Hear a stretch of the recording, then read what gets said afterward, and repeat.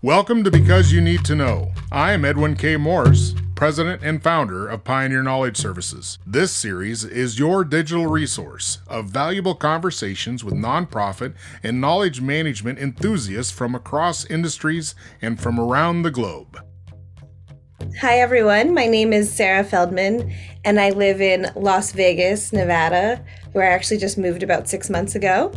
I am currently working at the Consortium for Service Innovation. I love to make myself laugh, and I am inspired when I find connections between two seemingly separate things. I have 3 dogs, which is too many dogs, but Yes, so you're more of a cat person, I guess, huh? I like cats and dogs. I grew up with cats, and now at this point in my life, this season of life, I have 3 dogs. So The season of my life. That's well said. What is your biggest challenge running a nonprofit? well, I don't run a nonprofit. I need to correct you there. What? I thought you were running the show. I thought you were in charge. My boss is the executive director, and I'm part of a staff of 6. So, as we're a small staff, I would say we all collectively work together as a staff to keep things Very running. politically well done there. I like that. So what is your job title? My job title is Director of Member Engagement. So what's the biggest challenge in that domain? The biggest challenge in my role, which I'm just getting started, I already said I moved to Las Vegas just 6 months ago. I started this role after that in July. So lots of changes recently. So still getting up and running in this role. But my job really is to help make sure our members, we have members of our not-for-profit organization, to make sure that they are getting everything they need to derive value from how they interact with us. Now, they of course all have day jobs. So my job is trying to, or my challenge rather, is to try and figure out how can I best help them using the resources at our disposal that can help them do their jobs and kind of fit in the mix, right? They're not thinking about us all the time. So how can I make it really easy for them to get what they need from us and continue in their day-to-day? Okay, so tell me more about what that value is to these folks. Yeah, absolutely. So our organization, the Consortium for Service Innovation, our mission is that we create space to think and time to explore. So our members gather together with us to try and innovate primarily in the service and support industry, although our initiatives sort of sprawl out to cover really anything to do with customer engagement. So we have folks, customer experience folks and product folks, sometimes marketing folks. And we are best known for a knowledge management based initiative called Knowledge Centered Service. And that is meant to help, again, traditionally support and service teams, but many other folks follow this methodology as well. It's a way to integrate knowledge capture and reuse into the problem-solving process. So when you talk about these members, are they always an outward-facing constituency as far as their customer, or is there anything that's like internal? And I ask that because everybody's a customer of something. So yeah, great question. Yeah, so our member companies, primarily in the technology industry, but it spans as well. The individuals who are running service and support organizations in their companies, often their customers are external to their company, and we have a group of folks who their customers are fully internal. We have member companies who are running support teams, leveraging this knowledge-centered service methodology to fully support their workforce, right? It's an internal support function. from the perspective of that value, the knowledge-centered service, what's the strongest, as you see it, what's the strongest piece of that? In the normal knowledge management, we have people, processes, and technology. Yep. So where does that lie in the KCS paradigm? Interesting question. Yeah, certainly people, process, and technology is all involved. we have found when it comes to implementing KCS, technology really is the last thing you should be thinking about. And it's much more people and process oriented. We would actually kind of button those up together and talk about it as culture, because it is very much dependent on people following new processes. Is there anybody that challenges that position? Because as you just said, and it's been my perspective also, technology is like the last thing you really need to worry about because the people and process is usually the biggest stumbling blocks with the greatest value to gain from changes. Yep. That doesn't require a full rollout, enterprise level, such and such. Do you feel that there's any members out there that kind of say, yeah, we like technology, we're going to go with that? I mean, come on. Yeah, no, it's a great question, and it's actually I think it's a ubiquitous challenge. I think across all functions that it's very difficult not to focus on the technology first because that's the thing that's almost the most tangible, right? And it's the thing that we feel like we have the most control over. Ah, good point. It's the thing that vendors often try and sort of persuade us that their technology perhaps is the answer to all of our problems. So we're getting a lot of signals, internal and external, to focus on the technology. And we kind of collectively have to remind each other that it's really a people and a process challenge to focus on first. Well, let's back up a few years. Let's talk about your organizational experience in content development. What's your sweet spot? What do you find is the sweet spot for content? Explain more about how content is generated, used, and purposeful. I should share that my career foundation is as a technical writer. So even as my roles have sort of taken me away from that directly, that's my worldview when it comes to work, because technical communication is all about getting the right information to the right people at the right time in the right place, wherever they are, whatever it is they need. Way easier said than done. Of course, it's a constantly moving target, which is part of the fun. And I've always been drawn to technical writing rather than other types of writing because the way I say it is, well, two things. One, you don't have to fuss with adjectives as much. You kind of can get right to the point, unless you're talking about the blue button, of course, right? For the most part, you're getting to the point. And I like the challenge that there's arguably a best way to present information. I mean, you'll still find, room to debate at the end there, but Yeah. potentially there's a best way, a most efficient way, a most convenient way to present that information to folks. I'm curious, as you say that, what pops up for me is that when you develop learning material, you have to consider your audience. When you're considering your audience for content, not so much learning objectives, materials, that sort of thing, how do you sensitize your content to match where the majority of your audience is? It's a great question. There's lots of ways. It's doing the best you can to understand your customers. And there are a million and one ways to do that. My foundation, even before I got involved with the Consortium for Service Innovation, was with customer support.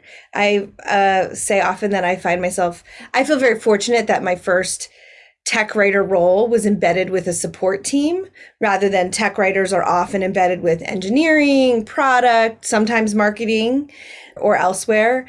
And so I was, in the front row experiencing what customers truly experience when they're using the product. And so my bias leans heavily towards that, but really any way that you can connect with your customers and what they're going through is important. Now, of course, customer success is a function that's matured dramatically in the last 10 years that didn't exist when I started my career. And that's another great one, a great avenue to get a sense of what your customers are really experiencing. And not just that, but the problems that they're really trying to solve. Because of course, they don't buy your product or service to use your product or service. They're buying your product or service in order to achieve a goal as part of as part of their ecosystem of their work.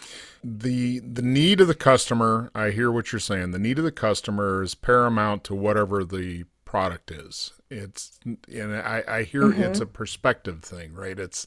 They may have picked it by reference or referral, I should say, or Or maybe they didn't pick it at all. Their IT team picked it, right? The procurement team picked for them. it. Yeah, right. So yeah, so now Yep, you're yep. dealing with somebody that may be a little disgruntled, that got force fed a solution that they don't really care for.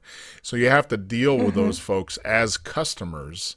This user interface, and I'm using user interface in the respect that you have to build the content to consume. You have to build the concept Yep. to be easily understandable and consumable. Does KCS give any kind of framework to develop that content to do just that? It absolutely does. We talk about structure in KCS methodology, and that includes a couple things. Well, capture and structure. One, we're capturing content in the context of the user. So, the most basic example of practicing KCS is, let's go a little old school. A customer calls in to a support center, they ask their question. The customer support agent should capture the customer's question, which would therefore include their context for why they're asking the question. And instead of just responding to the customer on the phone at the same time, they are capturing their response not just in case notes in the CRM that's tied just to that case, they're capturing it in a knowledge base article that will ideally, as quickly as possible, become available through public customer self-service in the knowledge base. You bring up a good point, because I think most people, if you're not sure what a CRM is, is multiple definitions, but constituency relationship management. It's a way to capture, just as you said. So you don't have to call back and say, I've already talked to somebody about, why do I have to say it all over again? Just pull up the notes. You should have that. But that's very much a individual to individual relationship content capture. The one-to-one. Right. So now you're talking about, how do you expand that interface of the one-to-one to go one-to-many and Absolutely. make it more useful? Exactly. And so the way you do that is, as I said, you as quickly as possible get that information out to wherever your customers are, and you publish that information in the context of how the customer is asking, not in engineer speak or agent speak. So Right. you're literally using the customer's words to publish that information back out. Yeah, and you bring up a good point, because it's extremely easy to rephrase whatever somebody just told you into your Yeah. own language. So how hard is that to refit somebody's brain to say, capture what they said, not what you think they, how do you fix that? Yeah, well, I mean, like any sort of process change, there's a learning curve. There's an adoption guidance around this, though. One is that we leverage templates that the agents use to capture this information. They're not starting from scratch every time, and the templates very clearly state what you're putting here is what the customer said, right? Not what you think. Yes. And there's lots of room in our adoption guidance, in KCS adoption guidance, I should say, to help the agents or whoever we call them knowledge workers, whoever is, working in this information exchange and capturing I've knowledge. heard of knowledge workers. I like that term. Yeah, I like it. It's more universal. It doesn't tie anyone to a specific role. And so they have lots of guidance, training, chances to practice this. There's what we recommend strongly is coaching mechanism behind the whole thing, where there's a designated, you can call them a bit of an expert in practicing KCS methodology, and they work with individuals as they're getting more comfortable with the process and coach them to do it right. So no one's expecting perfection on day one or really ever. It's a constantly, it's a practice like anything. So you're talking about what I would think are my phraseology would be deep pocket organizations that can actually have a very robust, what I would call a back end of the CRM and those mechanisms to capture and understand their customer and issues with products or whatever that relationship is around. Yeah. But how would you recommend to a small nonprofit to engage that framework? Yeah. So maybe they don't have, maybe there's 3 people versus 300 and they're all doing lots of work, but Yeah. how do they get that knowledge work captured?